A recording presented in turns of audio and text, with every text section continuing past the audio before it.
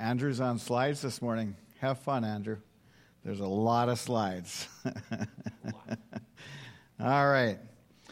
Over the past several weeks, we've been taking a careful look at Deuteronomy 7, verses 1 through 11, and with a particular focus on coming to terms with or trying to answer the objection that many people have to this and to other passages of Scripture in which God commands that certain people groups be killed or plundered or both.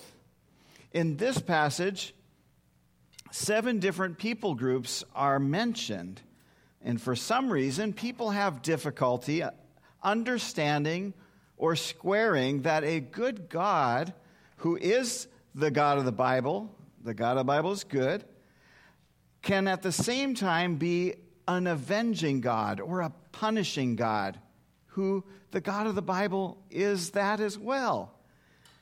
And there are many concepts that come into play here.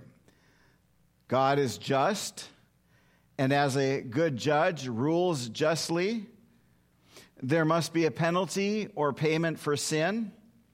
God is also holy, so in addition to his attribute of being just or righteous, another reason he cannot tolerate sin is he must remain completely separate from it. And although sinful people can have no ill effect on God, if there were such an encounter between God and sinful people, the effect of God's holiness on the sinful people is that his holiness would consume them. As Hebrews 12:29 says, our God is a consuming fire. And we've looked over the past few weeks at 3 out of 4 doctrines that hopefully have helped us to answer the question of why God commanded the destruction of nations. Perhaps it may be helpful to say instead that question could be phrased, why was it right for God to command the destruction of nations? Today we will look at the 4th doctrine that I believe has bearing on answering this question. So the 4 doctrines that we've been discussing are these: the holiness of God, the dangers of sin, the wrath of God towards sinners, and today we look at the sovereign will of God, or put another way, God's choice. We are going to look at what Scripture tells us about the divine prerogative of God, that is, his right as creator, as the self-existent, eternal God of all creation, his right to choose whatever it is that pleases him. We will look at how in our passage today he chose Israel for no other reason other than that he loved them. And then we will shift our focus to how God has chosen to save the elect. So let's read our passage from Deuteronomy once again, and we will get into it. Starting at verse 1, Deuteronomy chapter 7.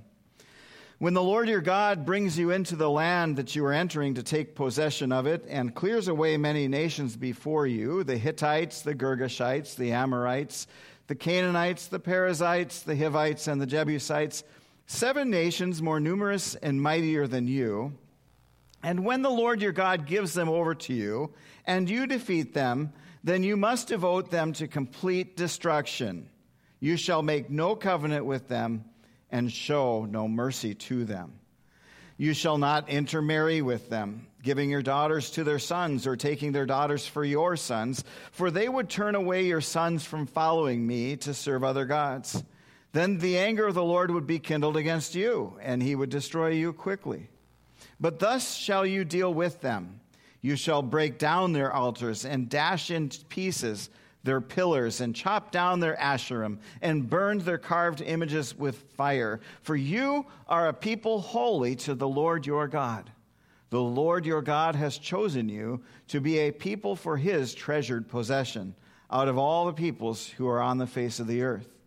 It was not because you were more in number than any other people that the Lord set his love on you and chose you, for you are the fewest of all peoples. But it is because the Lord loves you and is keeping the oath that he swore to your fathers, that the Lord has brought you out with a mighty hand and redeemed you from the house of slavery, from the hand of Pharaoh, king of Egypt. Know therefore that the Lord your God is God, the faithful God who keeps covenant and steadfast love with those who love him and keep his commandments to 1,000 generations, and repays to their face those who hate him by destroying them. He will not be slack with one who hates him. He will repay him to his face. You shall therefore be careful to do the commandment and the statutes and the rules that I command you today. So we have said thus far that the answer to our question, why did God command the elimination of these people, involves a combination of these things. God's holiness, which demands that sin be punished and eliminated. Second, the dangers of sin, the danger of being near sinful people, and the natural consequences of our own sin. Part of those consequences being the natural consequences of life, such as violating the law against stealing and then being punished by a human court. That's the natural consequence. Ultimately, the worst consequence of sin is being subject to the wrath of God. The people groups God demanded the Israelites conquer and destroy were exceedingly sinful people. They earned the wages of their sin, which is death. We said how we can be thankful we do not receive these same wages immediately each time we sin. If this were the case, none of you would be here to listen to me this morning, and most certainly I would not be here preaching to you this morning. We also know there is an absolute truth in the idea that being around sinful people who are sinning all the time puts us in a situation where we will be more likely to be tempted into sin. And the wrath of God is on all unrighteous people. He is angry with sin always. And this in no way violates his loving nature. After all, his love is perfect. And since he loves perfectly, his love also means he doesn't want his people damaged by the effects that sin has. So God's holiness, the danger of sin, and God's wrath towards sin all give us insight into not only why God could order the elimination of those people, but he should do it. Or you could say it was good that he did it. But now we must ask ourselves, why does Israel get this special treatment? Why were they given authority by God to eliminate these sinful people? Hadn't they shown themselves to be sinful also? Were they not also bent towards sin? They were bent towards sin, and yet God chose them to be vessels of mercy. Keep that phrase in mind, vessels of mercy. We're going to be coming back to that phrase later. In our main passage of study this morning, we see the reason God chose Israel is not based on anything within themselves, no special characteristic of theirs, no good deeds they had done, no payment they had made to him, and no nice thoughts he detected coming from their heads. Heads, by the way, which Moses said were attached to stiff necks. None of that. No, it was not because they were the largest nation either. No, the only reason that God gave for choosing Israel to be his beloved nation, in verse 8 is this: it is because the Lord loves you and is keeping the oath that he swore to your fathers, that the Lord has brought you out with a mighty hand and redeemed you from the house of slavery, from the house of Pharaoh, king of Egypt. Another way to say this is that in choosing Israel, God made a sovereign choice. God has the absolute right to do whatever pleases him. because he is the ultimate sovereign. What is a sovereign? Well, it's a pretty straightforward definition. If you go to the dictionary, it's a very quick and short definition. A sovereign is a supreme leader, a monarch, not the butterfly, but the king. Today, we do not really relate to very well from our own experience what that means to have a human sovereign. Queen Elizabeth was, and now King Charles is the monarch of England, but because they have a parliamentary system, the crown does not hold nearly as much power over people's day-to-day lives as it used to. If there were ever a perfect king, then people would love to live under his rule. They would enjoy it. While there is no perfect human leader, Solomon is held up in Scripture as one who was a very good leader in the beginning.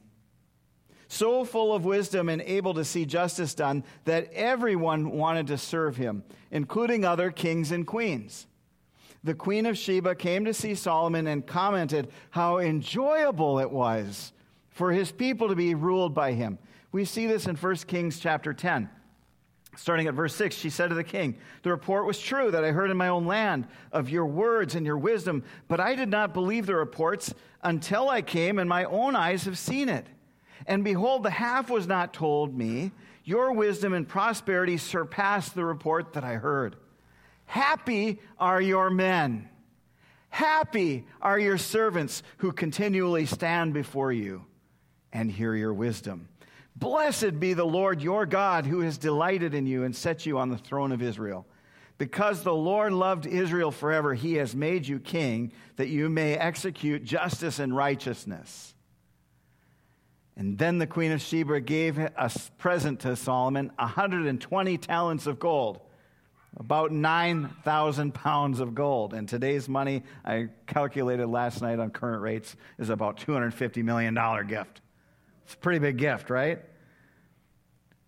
Living under King Solomon's rule was a delight. There was peace and prosperity for one of the longest times in Israel's history. Long enough to build the temple, long enough to build the house of the cedars of Lebanon, and long enough to accumulate so much wealth that silver was valued as nothing during the reign of Solomon. And yet, Solomon did not finish well. And so his reign near the end was marked by invasions and his own giving in to the whims of his many wives, which only went to prove that what we are studying in Deuteronomy 7 is true. God rightly predicted that foreigners would turn his people aside to serve other gods if they married them. It came true with Solomon, who was granted one of the greatest gifts men had ever received from God, a wisdom beyond compare, and yet even Solomon in the end did not rightly apply that wisdom. He was sovereign, but only for a while, and only as with any other sovereign, because it was God's will and pleasure that he should rule. So a sovereign is a supreme leader. Within their realm, no one is higher, and their word or command is law. Remember the old Exodus movie, or 10 Commandments? So it is written, so let it be done. God is sovereign as creator of all, the self-existent, eternal God of all. His realm includes everything and everyone, from earthly creatures to spiritual beings. All are subject to the reign and rule of God Almighty. According to the Lexham Survey of Theology, God's sovereignty refers to his absolute and unrivaled rule over all his creatures and their circumstances. Put another way, nothing that happens anywhere or at any time ever happens outside of God's absolute and unrivaled rule. Now, here's 3 thoughts I jotted down as I was considering how we ought to understand God's sovereignty. First of all, if God says something is good, it is good. Second, if God says anything it is right and true. And third, if God communicates something, we are to respect it and honor him by believing what he communicated to us. Now, I'm about to prove to you by God's word that he is sovereign. These verses are going to be given rather quickly, so bear with me. What I would like for you to do is not take my word for it, but search the scripture and see if these things are true. You evaluate for yourself whether or not this is what the Bible teaches. Remember, the Bible is true. It's without error. It's perfect in every way, but I'm not.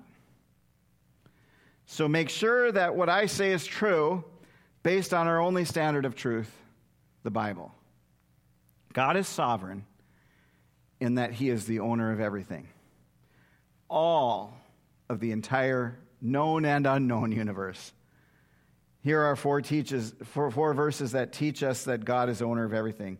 Genesis 14:22, Abraham said to the king of Sodom, I have lifted my hand to the Lord, God Most High, possessor of heaven and earth. That's ownership language there.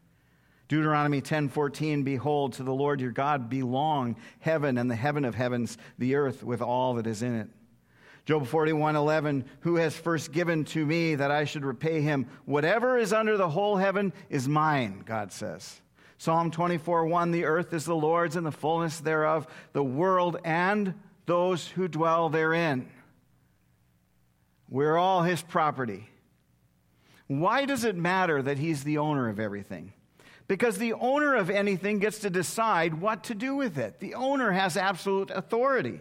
Psalm 47:2, for the Lord the Most High is to be feared, a great king over all the earth. And then in verse 7, for God is the king of all the earth. Sing praises with a psalm. He's in complete control, including in salvation. Jeremiah 5:22, do you not fear me, declares the Lord? Do you not tremble before me? I placed the sand as the boundary for the sea, a perpetual barrier that it cannot pass. Though the waves toss, they cannot prevail. Though they roar, they cannot pass over it. Ephesians 1:11 shows us something about God's sovereignty and salvation. In him we have obtained an inheritance, having been predestined according to the purpose of him who works all things according to the counsel of whose will? His will. In Job 38 through 41, there's some pretty amazing chapters there where we find a catalog of God reminding Job that Job is in no place to question God.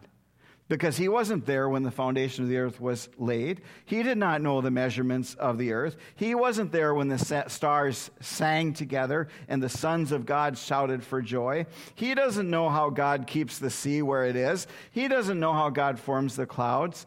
Job can't command the morning as God does or understand what death really is.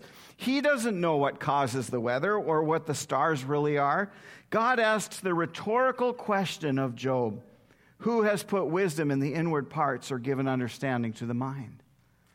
Who can number the clouds? Who can make it rain? Who makes the lion hunt? And who gives the raven its prey? He asks Job if he knows when the mountain goats give birth.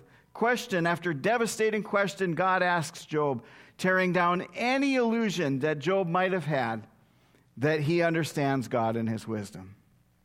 Job's complaint was that he did not deserve the things that had happened to him. And God gives him the tongue lashing that causes him to admit that he cannot know the true reasons why God does what he does. And Job wasn't questioning God's sovereignty, I don't think. I think he was questioning his fairness. Why me? But after this crushing monologue, and you'll have to go read it for yourself because it's too long to read this morning, but it's in Job 38 to 41. You can read about this. Job is brought to admitting that God can do whatever he wants to do. Job 42:2. Job finally answers, I know you can do all things, and that no purpose of yours can be thwarted. The Bible also assigns many titles of sovereignty to God. He's king, Jeremiah 10:10, but the Lord is the true God. He's the living God and the everlasting king. At his wrath the earth quakes, and the nations cannot endure his indignation. Zechariah 14:9, and the Lord will be king over all the earth. On that day the Lord will be one and his name one. 1 Timothy 1:17, to the King of the ages, immortal, invisible, the only God, to be honor and glory forever and ever. Amen. And God is the sovereign. Acts 4:24, when they heard it, they lifted their voices together to God and said, Sovereign Lord, who made the heaven and the earth and the sea and everything in them. In 1 Timothy 6:15, it says, he will display at the proper time. He who is blessed and only sovereign, King of kings and Lord of lords. The sovereign titles show his sovereignty with the utmost and highest reverence. Deuteronomy 10:17, for the Lord your God is God of gods and Lord of lords, the great, the mighty, and the awesome God, who is not partial and takes no bribe. 1 Timothy 6:15, he who is the blessed and only sovereign. I think I did that one already. The King of kings and Lord of lords. Revelation 17:14, they will make war on the Lamb, and the Lamb will conquer them, because he is Lord of lords and King of kings, and those with him are called and chosen and faithful. In Revelation 19:16, on his robe and on his thigh he has a name written, King of kings and Lord of lords. He's also sovereign over all nature, including hurricanes. Psalm 135, 6 and 7. Whatever the Lord pleases, he does, in heaven and on earth, in the seas and all deeps. He it is who makes the clouds rise at the end of the earth, who makes lightnings for the rain and brings forth the wind from his storehouses. Psalm 147, 15 to 18. He sends out his command to the earth. His word runs swiftly. He gives snow like wool. He scatters frost like ashes. Thank God I'm in Florida.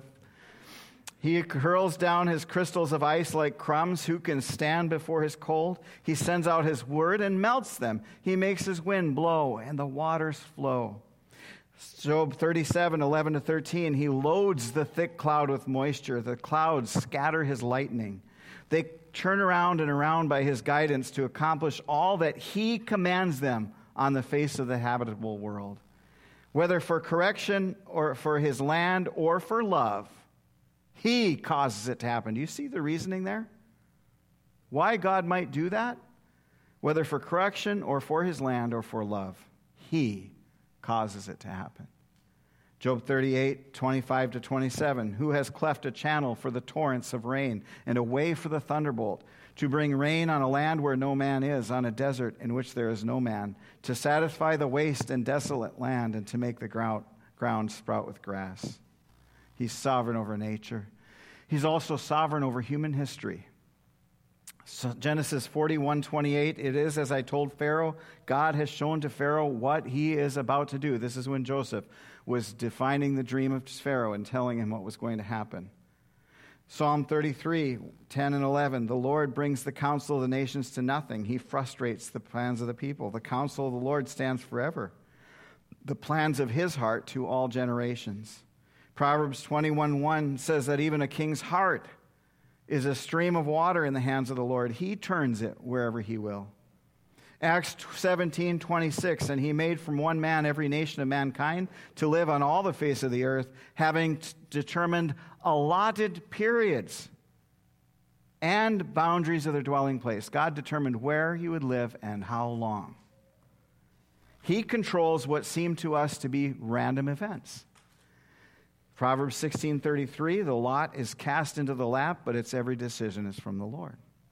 Jonah 1:7, come, let us cast lots that we may know on whose account this evil has come upon us. They cast lots, and the lot fell on Jonah. He is sovereign over events that seem to harm his people or thwart his purposes.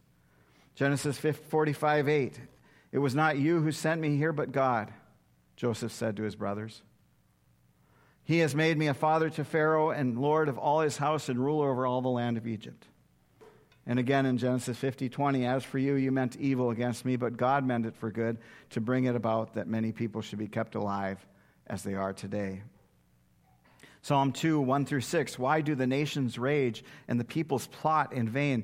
The kings of the earth set themselves, and the rulers take counsel together against the Lord and his anointing, saying, let us burst their bonds apart and cast away their cords from us.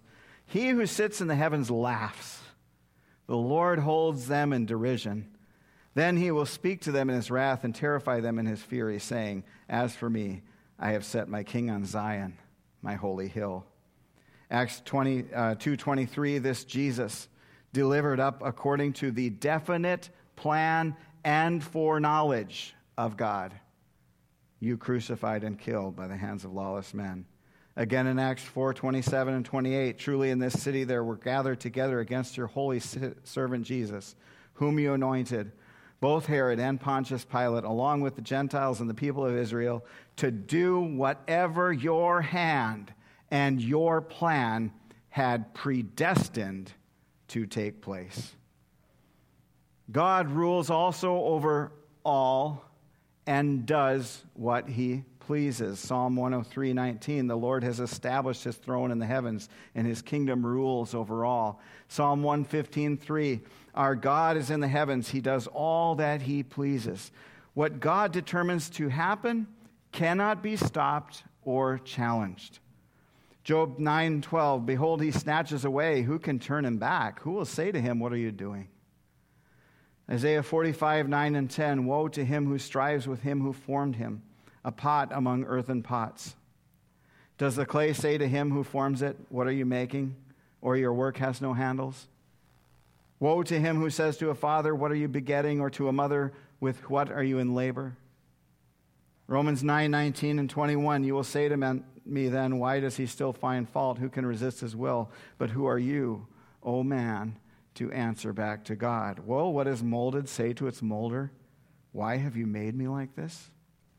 Has the potter no right over the clay to make out of the same lump one vessel for honorable use and another for dishonorable use? And here's what our response to God's sovereignty should be: worship. It should cause us to worship. 1 Chronicles 16:31, let the heavens be glad and the earth rejoice, and let them say among the nations, the Lord reigns. Psalm 2:10-12, now therefore, O kings, be wise, be warned, O rulers of the earth. Serve the Lord with fear and rejoice with trembling. Kiss the Son, lest he be angry and you perish in the way, for his wrath is quickly kindled. Blessed are those who take refuge in him, all who take refuge in him. Psalm 97:1, the Lord reigns, let the earth rejoice. Let the many coastlands be glad. Psalm 99:1, the Lord reigns, let the peoples tremble. He sits enthroned upon the cherubim. Let the earth quake. Isaiah 45:22-23, turn to me and be saved, all the ends of the earth. For I am God and there is no other. By myself I have sworn, from my mouth has gone out in righteousness a word that shall not return. To me every knee shall bow, every tongue shall swear allegiance. Philippians 2:10 and 11, so that at the name of Jesus every knee should bow in heaven and on earth and under the earth, and every tongue confess that Jesus Christ is Lord, to the glory of God the Father. Are we having fun yet? 1 Timothy 1:17, to the King of the ages, immortal, invisible, the only God, be glory, honor and glory, and forever and ever. Amen. In Revelation 19:6 and 7, I heard what seemed to be the voice of a great multitude, like the roar of many waters, and like the sound of mighty peals of thunder, crying out, Hallelujah! For the Lord our God, the Almighty, reigns. Let us rejoice and exalt and give him the glory. You either believe God is sovereign or you have chosen to hate his rule and want to deny it. But in our hearts, we know God is in control. And so it is that he could rightly command Israel and rightly choose Israel for salvation, even though they, like those who they were about to kill, were guilty of many sins against God as well. Yet, God showed mercy and grace to Israel by loving them. That love included giving them the restraints of the law to keep them from sinning, which would bring them harm. Just as God loves Israel because he sovereignly chose to love them, he sovereignly chooses to save the elect. We know that throughout history, many people have hated the Jews. It's an indisputable fact that the Jews have been hated to the point of people trying to exterminate them, and in many ways, even when there were not Nazis around, in other periods of time, it's happened as well. In fact, the entire existence of the Jews is marked by persecution. And we also know that many hate the elect of God and have found salvation in Jesus Christ. I believe there's real anger against God by those who feel that because God loved the Jews and they were favored above others, that means he didn't love them as much. And yet, we've seen that God's favor did not mean an easy life with smooth sailing for the Jews. And that's true throughout history. It also does not mean an easy life and smooth sailing for many believers through history. It turns out that God's favor for eternity comes often with difficult temporary living here. For many, that means persecution to the point of death. Some say it isn't fair that God preferred the Jewish people. But people have been questioning God for all of human history. And just as he answered Job, he answers those who challenge his sovereign will today. And they challenge particularly in the area of election or predestination. They say it isn't fair, or it isn't equitable that God would choose some for salvation and not others. And yet, we cannot escape the fact that Scripture practically screams to us that God does indeed choose those whom he will save. Even many Christians do not want to face what Scripture clearly teaches. At the same time as many Christians would defend God's right to give preferential treatment to Israel, they would deny his right to give preferential treatment to the elect. I'll say that again. Many Christians would defend God's right to give preferential treatment to Israel at the same time as they deny his right to give preferential treatment to the elect. But I plead with you again, don't take my word for it. But see what the Scripture teaches about how God has chosen some for salvation. I believe that all of Scripture shows us that God has the complete and unquestioned authority to do what is best. He is completely sovereign, including in salvation. He is the sovereign Savior. 1 Corinthians 2:7 says, "We impart a secret and hidden wisdom of God, which God decreed before the ages for our glory." Romans 8:29-30, "For those whom he foreknew, he predestined to be conformed to the image of his Son, in order that he might be the firstborn among many brothers. And those whom he predestined, he also called. And those whom he called, he also justified. And those whom he justified, he also glorified."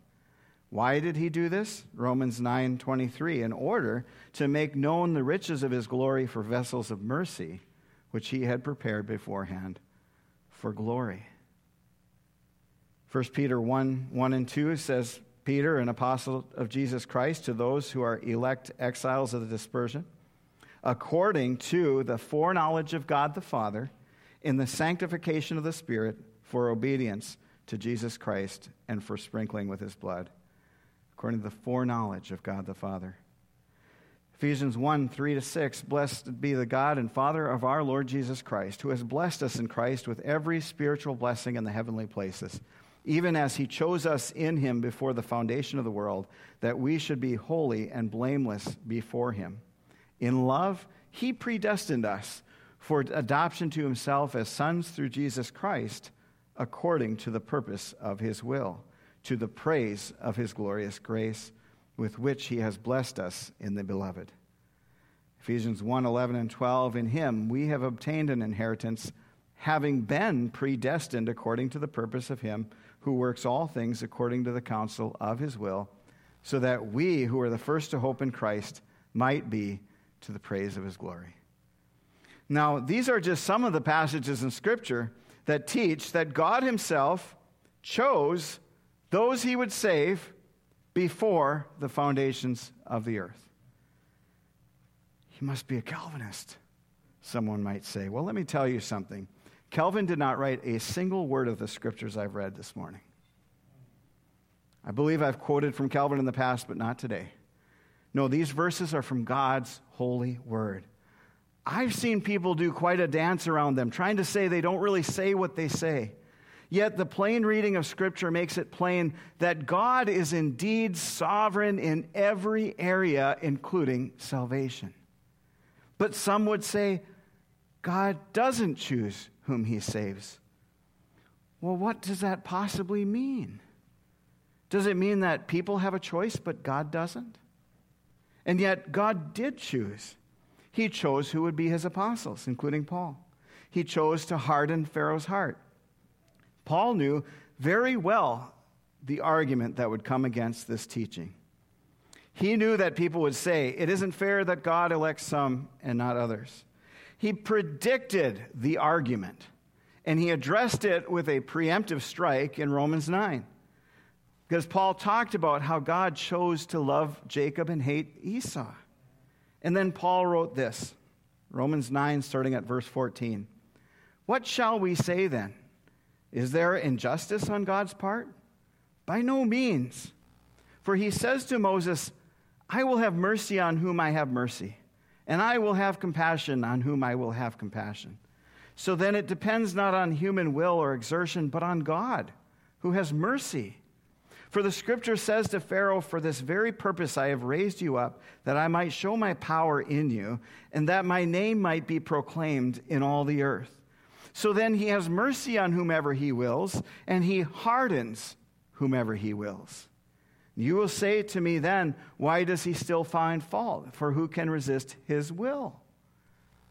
But who are you, O man, to answer back to God?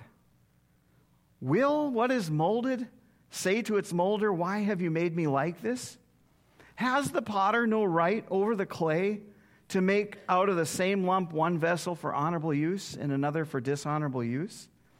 What if God, desiring to show his wrath and make known his power, has endured with much patience vessels of wrath prepared for destruction, in order to make known the riches of his glory for vessels of mercy, which he has prepared beforehand for glory?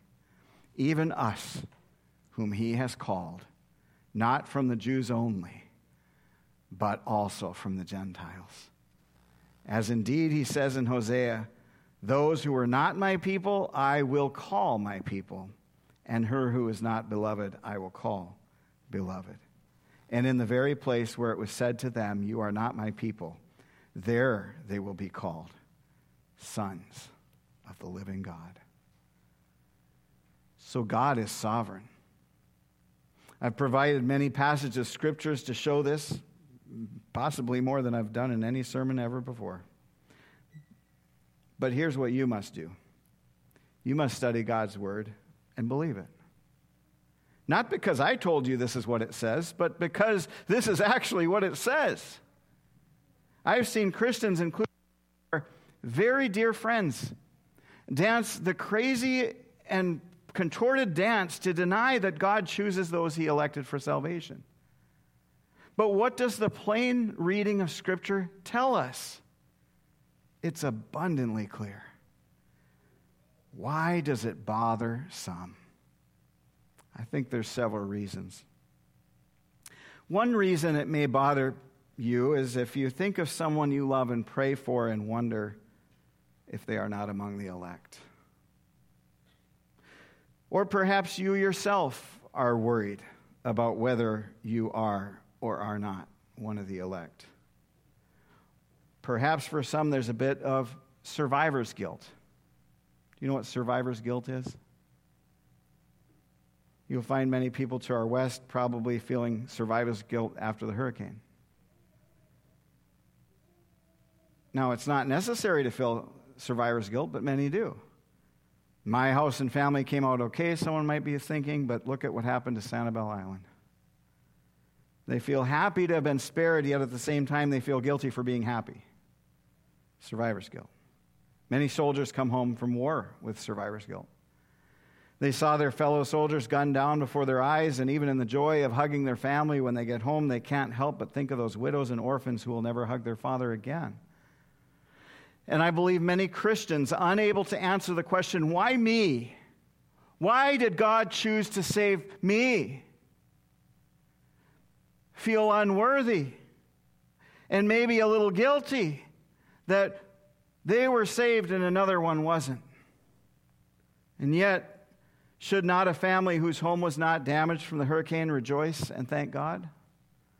Should not the soldier who lives thank God for his life? And should not the one who was chosen by God for this great salvation rejoice? The answer is yes, yes, and yes. We should rejoice. Remember these 3 points I made about how we should respond to our understanding of God's sovereignty. If God says something is good, it is good. If God says anything, it's right and true. And if God communicates something, we need to respect it by honoring him and believing what he has communicated.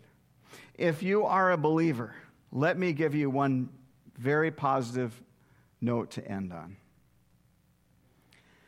If you understand that God is sovereign in everything, that he truly knows what is best, then you will understand what it means when Scripture tells us that he works all things for the good of those who love him. And in addition to that thought, let me offer this one.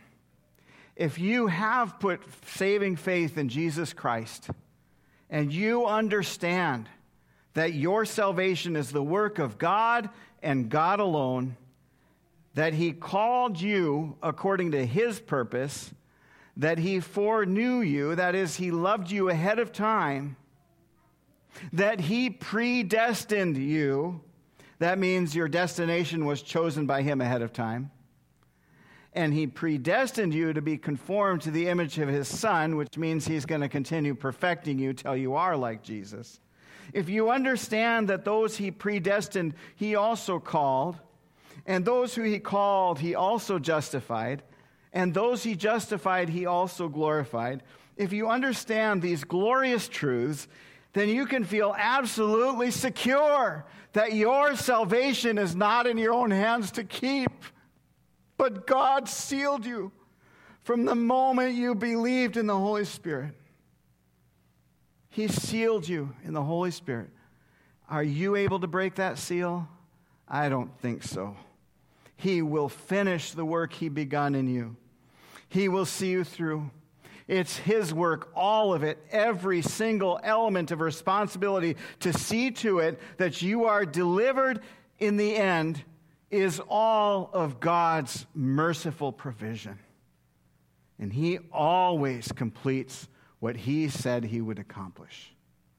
And once you realize this, that you could not have saved yourself, nor could you have possibly kept your salvation once you had it if it were up to you, then when you realize that, you realize that God himself holds your salvation secure. And now, with this blessed assurance, you will be freed to live for him, not in fear of losing your salvation, but with a fervor and a passion to honor him with your life because of gratitude and because you want your life to bring him glory. If you grab hold of this truth, my friends, your freedom is even greater.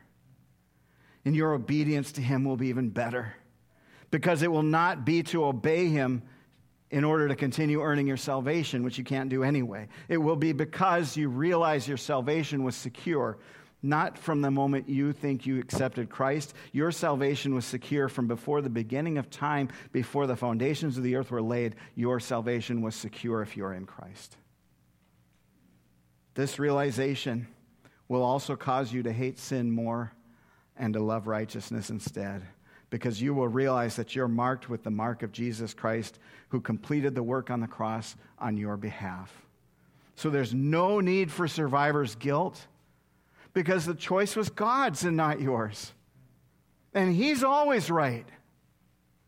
Furthermore, instead of worrying more about those you're concerned with, may we all, with more energy than ever, plead with every person to put their trust in Christ.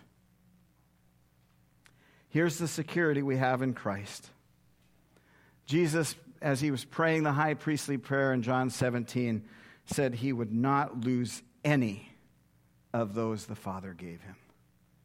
And Jude 1 says, to those who are called, beloved in God the Father, and kept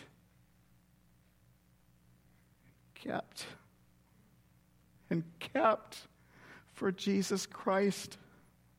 Those who are called, beloved, and kept. If God has prepared vessels for destruction in order to make known the riches of his glory for vessels of mercy, which he has prepared beforehand for glory, who are we to question this sovereign God? May the lives of the elect of Oasis Church reflect the riches of his glory in Christ Jesus. Amen. Now, before you go, usually the worship team comes up and we sing one more song, but Kevin has put together a video for us. We had the great privilege,